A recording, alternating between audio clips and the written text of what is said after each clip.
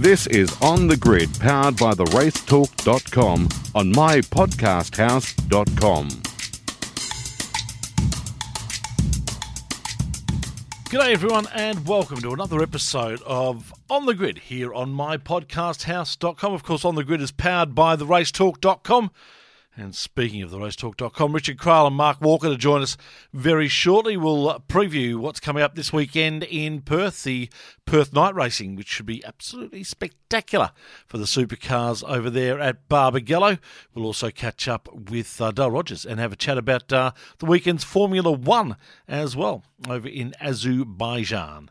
Heaps to come right here on the Grid, powered by the Race Talk. Stay tuned, we'll kick it off in just a tick. Get low when the whistle go.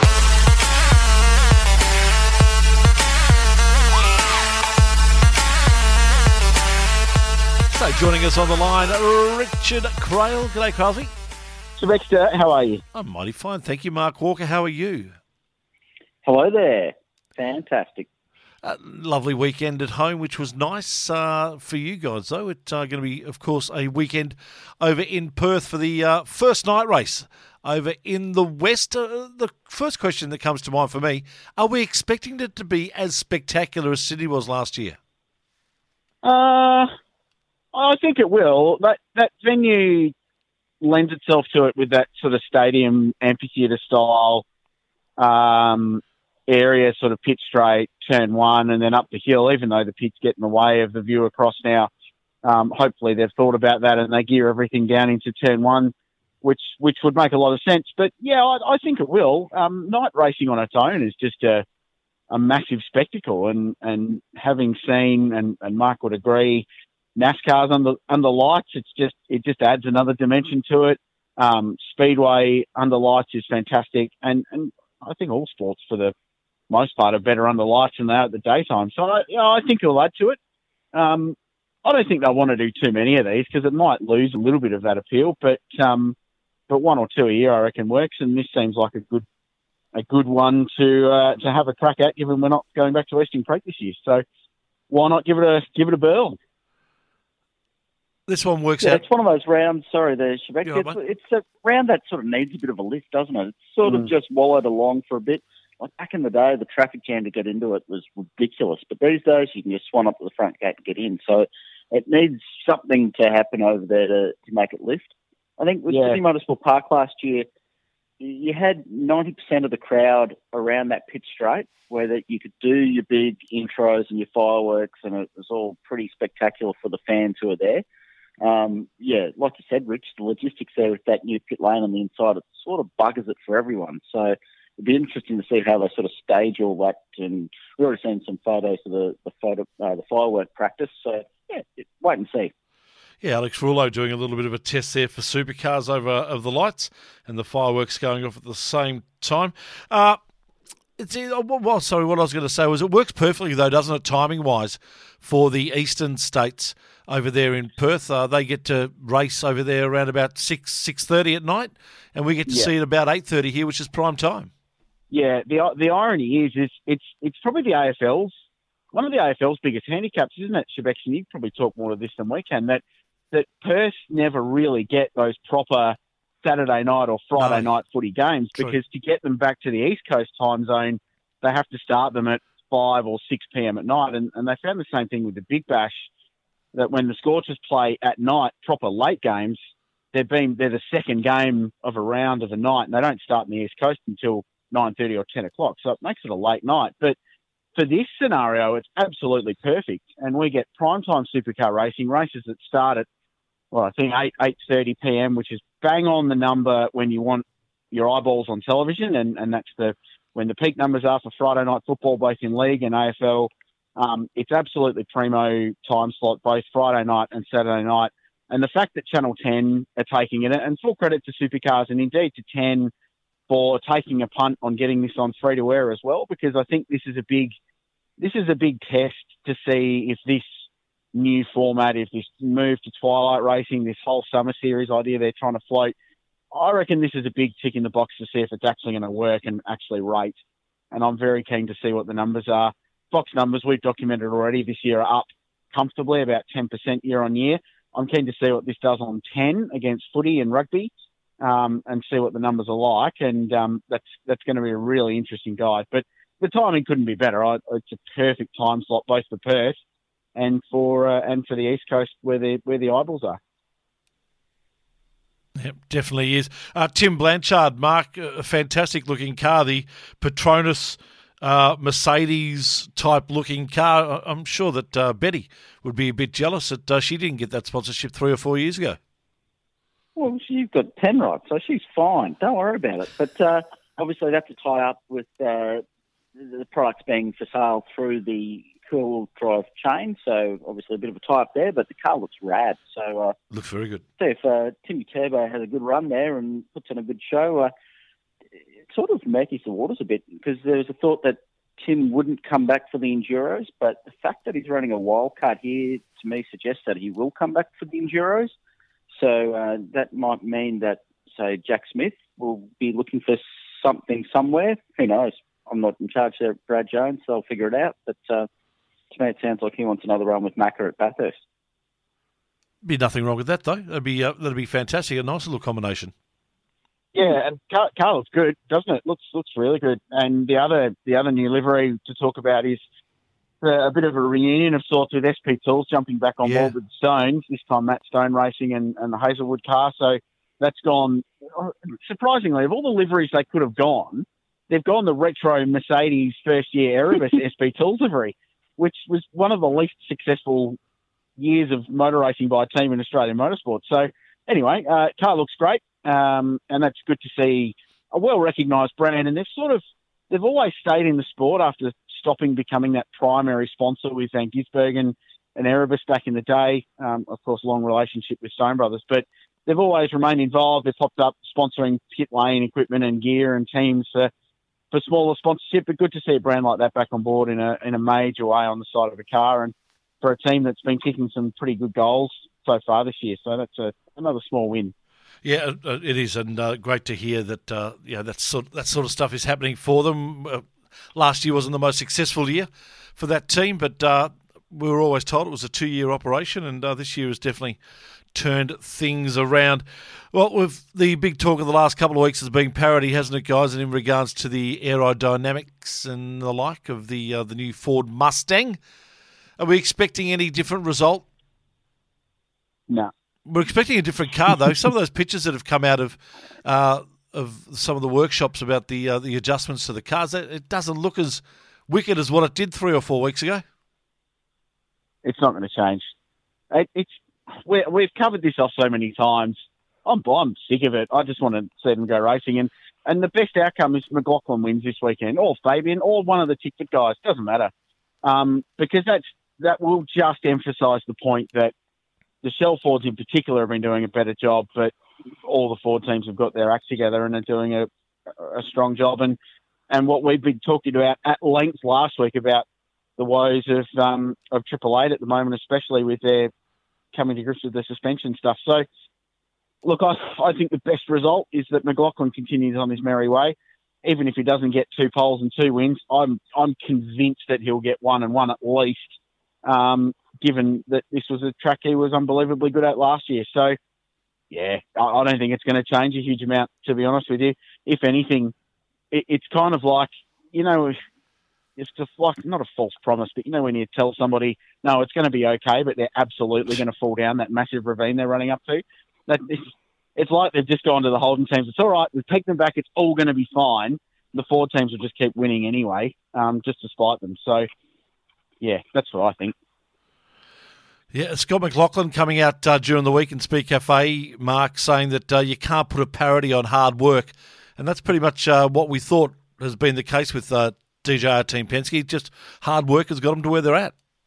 Oh, absolutely. I mean, they're smart operators. They're not dominating NASCAR, sports cars, Indy cars, everything else because they just roll the arm over and have a go. Like, they're very good at motorsport. That's what they do.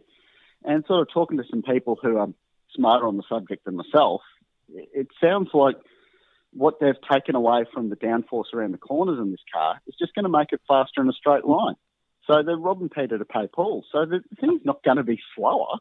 No, it's still going to go out there and do the same thing.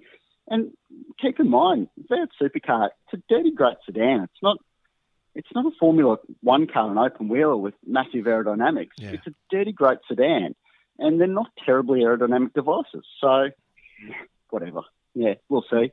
But I think that's what adds to the whole intrigue about this weekend, because we've also got the new track surface there. So there's a whole lot of unknowns. Like, do they, with the new track surface, it's going to be a lot more grippy. There's not going to be that emphasis on keeping the tyres under the car for a long race run. So you can go out there and tune them up to be a bit more aggressive. How much more aggressive do you want to go? Like, do you really give it a big swing and hopefully set an outright lap time to get yourself up the front? Will it pay off? It's hard to say. No one knows, and that's why it's going to be worth tuning in, I'd say. One of the best things about these night races is the fact that, and we've seen it a fair bit in the production car night races, where cars have different coloured lights around the bottom of the car or their headlights or the like. Tell you what, I was excited to see the look of Rick Kelly's Castrol Nissan. That green lighting that they've got underneath it, that's going to look spectacular. Yeah, well, they've done that across all four cars, Shebeck, so Yeah. that's going to be quite good. And hopefully there's more of that. If there was a disappointment about the Sydney race last year, it was that more teams didn't put an effort in. And I hope that changes. And I agree with you. One of the great charms of that fight in the night, sometimes it's the froth in the north, at Queensland Raceway for production cars, is that teams go all out. And we've had guys with LED strips over the roof and flames, and sometimes the lighting displays are induced by giving the engine an over rev and blowing it up. But it just all adds to it and puts to a really good show. And I hope more teams make the effort to do it with some reflective numbers and stickers and liveries and the lights under the cars like the Kellys. It doesn't take a huge amount of effort to do that, but it adds a lot to the show, and that's what this is all about. It's about putting on a show and an entertainment product. So why not? I like it. Not being... There's one thing, Yeah, Tone, one thing about the whole show is the TV camera angles. Like, one of the things we noted last year after Sydney Motorsport Park is that they went with fairly stock standard traditional camera points at the track. True. Which in a lot of cases you're just looking at headlights, which, no, that's fine. Like, you sort of know what's going on, but they're just headlights coming towards you. I wonder if this weekend they're going to change it up and use some different side angles or different views just to sort of, so you can see the cars a bit better. Yeah, and that's the nature of like NASCAR racing, especially in covering NASCAR night races. That for the most part, shots are side on, so, or at the very least 3/4 angle. So you they don't have headlights. They don't have headlights either, to be fair. But no, I agree with you. That's going to be an interesting thing. And I know Nate Prendergast and the senior heads at Supercar Media have been there since Monday, setting up, and that was part of that lights test they did last night, Monday night, our time. And I'm sure that it's part of the package of evolving it. And for that first one in Sydney, there were so many moving pieces to get that going, bringing the light towers in, arranging the pre-event show, the driver intros. I think trying to reinvent the wheel with camera positions at a track, which you can do a bit with at Sydney Motorsport Park, but really to cover the corners you need to cover, there's probably not that much you can do there. It's sort of the same way. You engineer it different ways, but end up with the same result. I think they just elected that was one thing they just didn't need to bother with at that point. So hopefully that changes gradually, and they'll evolve the product for sure. But Barbagallo may well lend that better anyway. The other thing I'm interested to see is they're going to have the drone there again. So we'll have some aerial nighttime drone shots from that amazing infield angle as they barrel up the hill up towards Cold Corner over the back. So it should make a good TV spectacle. And it's a much shorter track distance as well. Like, it's 1.5 miles versus over 4 Ks there for Sydney Motorsport Park. So it should be an easier thing to light up. Yeah, 100%.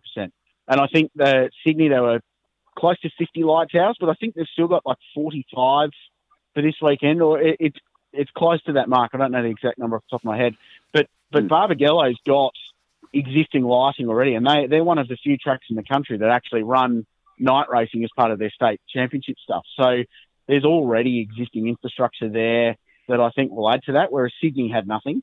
So, I think that will all add to it and make it a better spectacle. But I still think they've got to be careful not to fall into the trap of making it look like Abu Dhabi. As great as that all looks under lights, you may as well be racing under day. in the daytime. So there's still, I think, got to be an element of it doesn't need to be lit up like a Christmas tree and lit up so it's a massive, bright environment. The patches of darkness, I think, are worthwhile to have to add that feeling of, Le Mans in the middle of the night or the Bathurst 12 Hour at the start, stuff like that. I just adds to the theatre and the drama a little bit. So there's a balance to be found somewhere in there. The only similarity between Barbagallo and Abu Dhabi is that there's desert around Barbagallo. That's the only similarities you're going to get between those two tracks. Well, I was clutching at straws for my analogy there, so it wasn't working for me, so I just went with what I could think of. They're both long-haul flights, but you only get 33 in Abu Dhabi. Yes. And that's the truth. 41 lights is that number that you're looking for, mate, and 5 stadium-type floodlights as well, temporarily installed for the track over there in Perth, though, which is much more. It'll be much more lit up than Sydney was. And final one on the race before we get your thoughts and tips. The resurfacing of the track as well, something that's probably been a little bit overdue. Is that going to affect racing at all? Will it make it faster? Will it make it better? Well, yeah. I mean, it's going to change the pace. Certainly, new track surface always does that. It'll change the understanding of how tyres wear, and a lot of practice early on the weekend will be about learning that and relearning that circuit, because it's been a constant for a couple of years that it's a high deck circuit. You can pull the Tracy Craig Lowndes strategy, thanks to Ludo from a couple of years ago, and Blaze from behind, and Scotty did it as well by throwing an extra set of tyres at it. So that will change. But as Mark touched on before, Shebex, it's just another variable that just keeps the picture of where the field is at completely cloudy, because you can prioritise the Mustang back, but the variable of this new track surface will just change the game again completely. So for all we know, they'll just go and smash the setup in practice one, which is entirely likely with the way the Penske cars have been rolling out of the Transporter, and they'll dominate regardless of whether it's a new track surface or a parity adjustment or whatever. So it continues to be as clear as mud in understanding the form guide in this category, because every event so far has thrown up a new variable, something different that we've never had before. So until we get to a circuit where there's none of that, and I reckon that's going to be Darwin in the middle of the year, which is a great balance between straight line speed, like Mark said before, with the changes to this car and a bit of aero around the back. Weather's always the same there. The track surface has been the same for a while. Probably the first circuit we'll go to, barring Winton where it could be snowing or raining, that we're actually going to get a clean read on this. So, it's an interesting one. It's a strange scenario and a different scenario that gets thrown at them this weekend. So, yeah, interesting. Looking forward to seeing how they adapt to it. Mark, your thoughts? Who wins? Motorsport will win, no doubt. Always. Well, probably Scotty, but you don't know. You'll see how they roll out. I mean, I like the old track surface because it wasn't the cookie cutter, let's just go race. It's something stupid. It was something different to every other racetrack. It's a bit like the Azerbaijan Formula One track. It's a bit dumb. Like, it's not the norm where you turn up there and you know that your tyres are going to last this long. Like, you really had to baby them. It was something completely different. You'd roll up there. You wouldn't have to do that anywhere else on the calendar, but you knew that the track was going to be sandpaper. This time, you can go out there and absolutely rag and hopefully drag home a result. So, give it 12 months, it'll be back to its old tricks. But it's going to be an interesting weekend to see how it pans out. Richard, tips?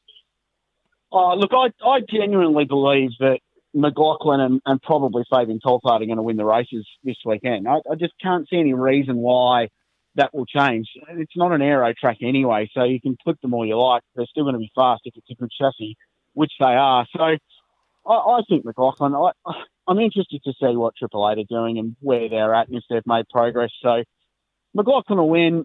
I think Red Bull will probably get some cars on the podium, and outside of that, it's a bit of a free-for-all. Here's a tip. I would love to see BJR continue their good form, because they've been one of the great stories. They've sort of just flown under the radar a little bit this year, but they've been chipping away and they've been in the top 10 most races. I'd like to see them grab a podium. So let's say it'll be Slady just picking one out of the air for a podium finish over the weekend as well. All right, beauty. And we also wish Dave Reynolds all the best in his 300th Virgin Australia Supercars Championship race. I forgot about Reynolds. Yeah, he'll be there, won't he? Too late. Yeah, too late. No, Tips I've are in. made my bet. Yep. Yep. Hey, boys, thanks again for your time. Always enjoy the weekend. No, it should be good. I'm looking forward to covering it from the lounge, Shebex, for a change. So, well, that's a good question, and I'm doing exactly the same. Are you going to watch it with the lights off in a lounge room? So all you see is the cars coming out of the wall? That's what I'm going to do, all lights off. Well, we turned the lights in the media centre and the commentary box off for Sydney last year. So, yeah, why not? I've got a nice selection of responsible beverages and some irresponsible lined up, good to go. I've got some mates that are going to come around and watch the Saturday night one. So that's what this is all about. You know, this is, instead of watching the footy, go watch some motor racing. So I think this is going to be good fun. I think you're right too. Mark, what are you doing? Well, I've got no mates and it's past my bedtime, so I don't know how I'm going to deal with this whole situation here because I'm normally in bed by 8:30. I'm more of an American motorsport time zone person, like the 4 a.m. time zone. Yep. But, we'll be watching and trying to be as sober as possible. All right, boys, thanks for your time. Stick around, folks. We're going to take a very, very quick break and then coming up on the other side, Dale Rogers to talk some Formula One.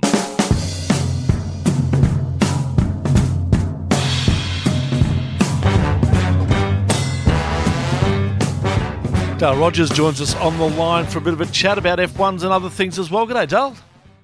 Tony, how are you, mate? I'm okay. Azerbaijan, it wasn't bad. It wasn't good. Well, I don't know. Mercedes are just powerful at the moment. They're sort of the... we've got Mercedes powerful in F1. We've got DJR Team Penske powerful in supercars. Racing's getting just a little bit not exciting at the moment.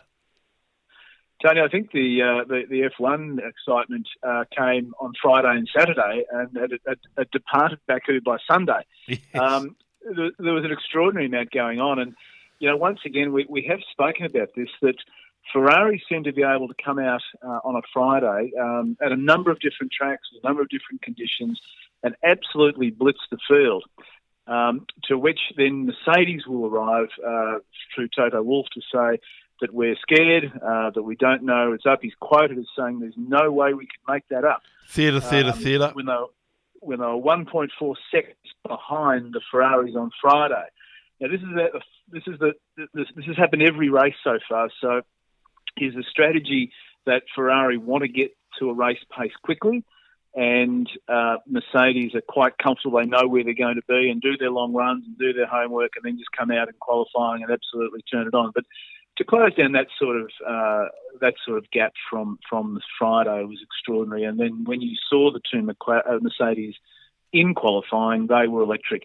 Now, I know there's a lot of issues at Baku. There's a lot of getting the right toe down the straight, and of course Vettel lost his wingman when Leclerc put it into the barriers.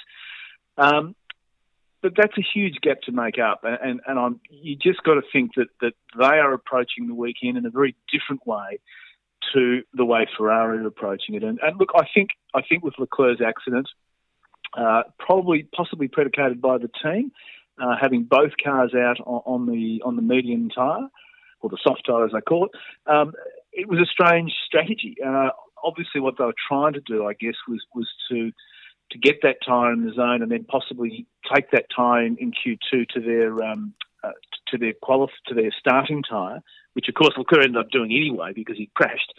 But both cars on the same strategy. It's really asking some questions about how they're going about this at the moment. And then Mercedes really dominated on the weekend. Mm-hmm. I think, Tony, one thing I'd like to touch on, though, is the virtual safety car. Yeah. I'm no fan of the virtual safety car. I'll put my hand up straight away. But given that you are, and it's all on sectors and delta times and things. But in that, when that virtual safety car came out, the effect that it had on the tyres of the the 4 leading cars towards the end of the race was extraordinary. Yeah. They were close before that. It was Gasly's failure that brought it out. They were close, and yet Hamilton lost nearly 2 seconds to Vettel, to Bottas in that period. His tyres went away a bit. Whitehouse's tyres seemed to keep in the window. Vettel's tyres went off a bit, and the guy that was closing down, Verstappen, was absolutely nowhere. Yeah. Now, had they all been thumped up behind a safety car, I reckon it probably would have been a far better race. Yeah, it's an interesting thing. It's something that F1 definitely seem to be pursuing. I mean, they don't. There's no talk of getting rid of the virtual safety car. But you're right. My thoughts are, if it's good enough for a safety car, it's good enough for a safety car. And I still don't understand the method and the reasoning behind a virtual safety car. Yeah, well, I mean, Gasly had gone off. The officials obviously were down the escape road there. They've got to check the car that the car's been nullified electrically, and there's a bit of going there. But he got it a long way off the road. You can see from the onboard camera looking back at the track, he was a long way off. Did a great job getting the car off the track. Double yellows in that area. Yeah, surely? Exactly. Yeah, wouldn't that do? I would have it thought wasn't an accident. It wasn't. It wasn't like Kubica or Charles Leclerc in the wall. You know, he was down the escape road. The officials were there. Double yellows. If you want to do something silly on a double yellow, yes, you're going to call a penalty. But these guys should be able to deal with that. And that VSC to me, it ruined the race. Not that Mercedes were ever going to lose it, but I think Vettel would have had a chance of at least having a crack at Hamilton towards the end. one bloke that had his race ruined on Friday was George Russell. That was a pretty nasty incident, wasn't it, with that manhole cover coming up and just smashing his car. Extraordinary, Tony, and if there's a team that needed it, it wasn't Williams, that's for sure, because all the problems they've got, and apparently just hundreds of thousands of dollars worth of damage to the car. And lovely that the promoters sent a bunch of flowers to the pit garages. I think I would have been looking for a rather large cheque, not a bunch of flowers. Oh goodness! But no, they're having a terrible time. But you got to take your hat off to Australian Michael Massey, who stepped into Charlie Whiting's chair. He had to make a very, very tough decision on Friday, and he gets good advice. But at the end of the day, it's his call, and he pulled the session off. Now he probably had no choice, but he seems in control. He seems to be making good decisions. He's decisive, and I think they've got a fantastic successor to Charlie, and I hope that Michael keeps the job. It's great to see him involved. Yeah, he was out on the track on Friday looking at that. I believe he was also very heavily involved in getting the safety barriers back at Turn 8. Doing a great job. Great to see an Aussie really killing it over there. Saw him in some interesting discussion with Ross Brawn, I think, on Sunday pre-race, wasn't it? Yeah. It wasn't heated, but it looked interesting. It looked interesting, didn't it? Michael was quite animated, and Ross was his normal sort of stoic self. Daniel Ricciardo, was it a brain fade that'll cost him 3 grid spots for the next race? Yeah, look, you'd have to say so. Was it a panic attack? Tony, we talked the other week that the Renault, once it finally gets going, and it had a horror weekend because everything they did to it didn't work. Yeah. But once he gets on the charge, he moved up from 13th or 14th place, and that was a challenge for 10th.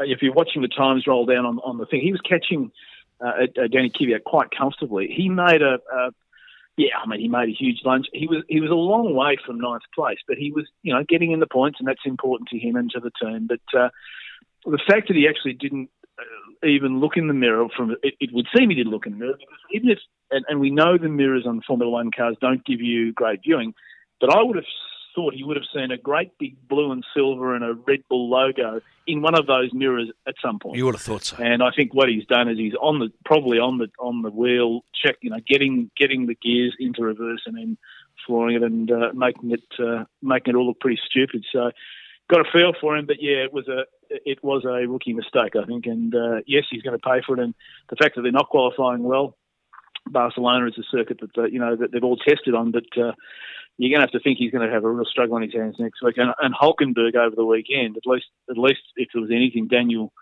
did a much better job than Hulkenberg. But the cars are nowhere, and when you look at the Renault in the back of that McLaren, you're now starting to think, well, yes, there's been mechanical failures and there's been some probably some bad luck with the two. Yeah. But McLaren have got that engine working pretty well, and realistically, they are emerging as the 4th best team, probably them and Racing Point, did a great job as well, and Renault should be with them, if not in front of them. Exactly. At what point do we expect that Lewis Hamilton's going to have a tantrum? We can't have his teammate in front of him on the World Championship standings, can we? He didn't look too happy. Actually, my favourite bit of the Grand Prix is watching his absolutely orchestrated move to remove the helmet, get the cap on before you see the hair, and then he's got the skull cap on before he goes to the podium. I mean, his little blonde physio who works with him was positioned so perfectly with a backpack to make sure that no one could see that hairdo once again. And if it's that bad, cut it off. It's You're that embarrassed. It is quite bizarre the lengths he goes to not expose the hair when it's slightly out of place or a bit sweaty. And you look at the other blokes that couldn't give a damn. It is quite extraordinary. Anyway, that's Lewis, and I guess he's colourful and everything else. But I think he'd be pretty unhappy about that. He claims he let him off the hook at turn one. Bottas was in one of those Melbourne moods, I think, Tony. He had the bit between his teeth, and I'd love to have seen Hamilton make a charge of him because I think Bottas would have closed him down. No doubt. 4 flyaways done and dusted. We're back on European soil and back in Spain for race number 5. Yeah, I think it'll be interesting, Tony, because a lot of upgrades will go to the cars. Ferrari have already talked about upgrades they're bringing to Barcelona. Everyone will have something on the cars. Hopefully Williams have a new car. But everyone will be doing something as the factories have been working after their flyaways. There will be upgrades. Again, that long straight at Barcelona. Ferrari were the quickest there in winter testing.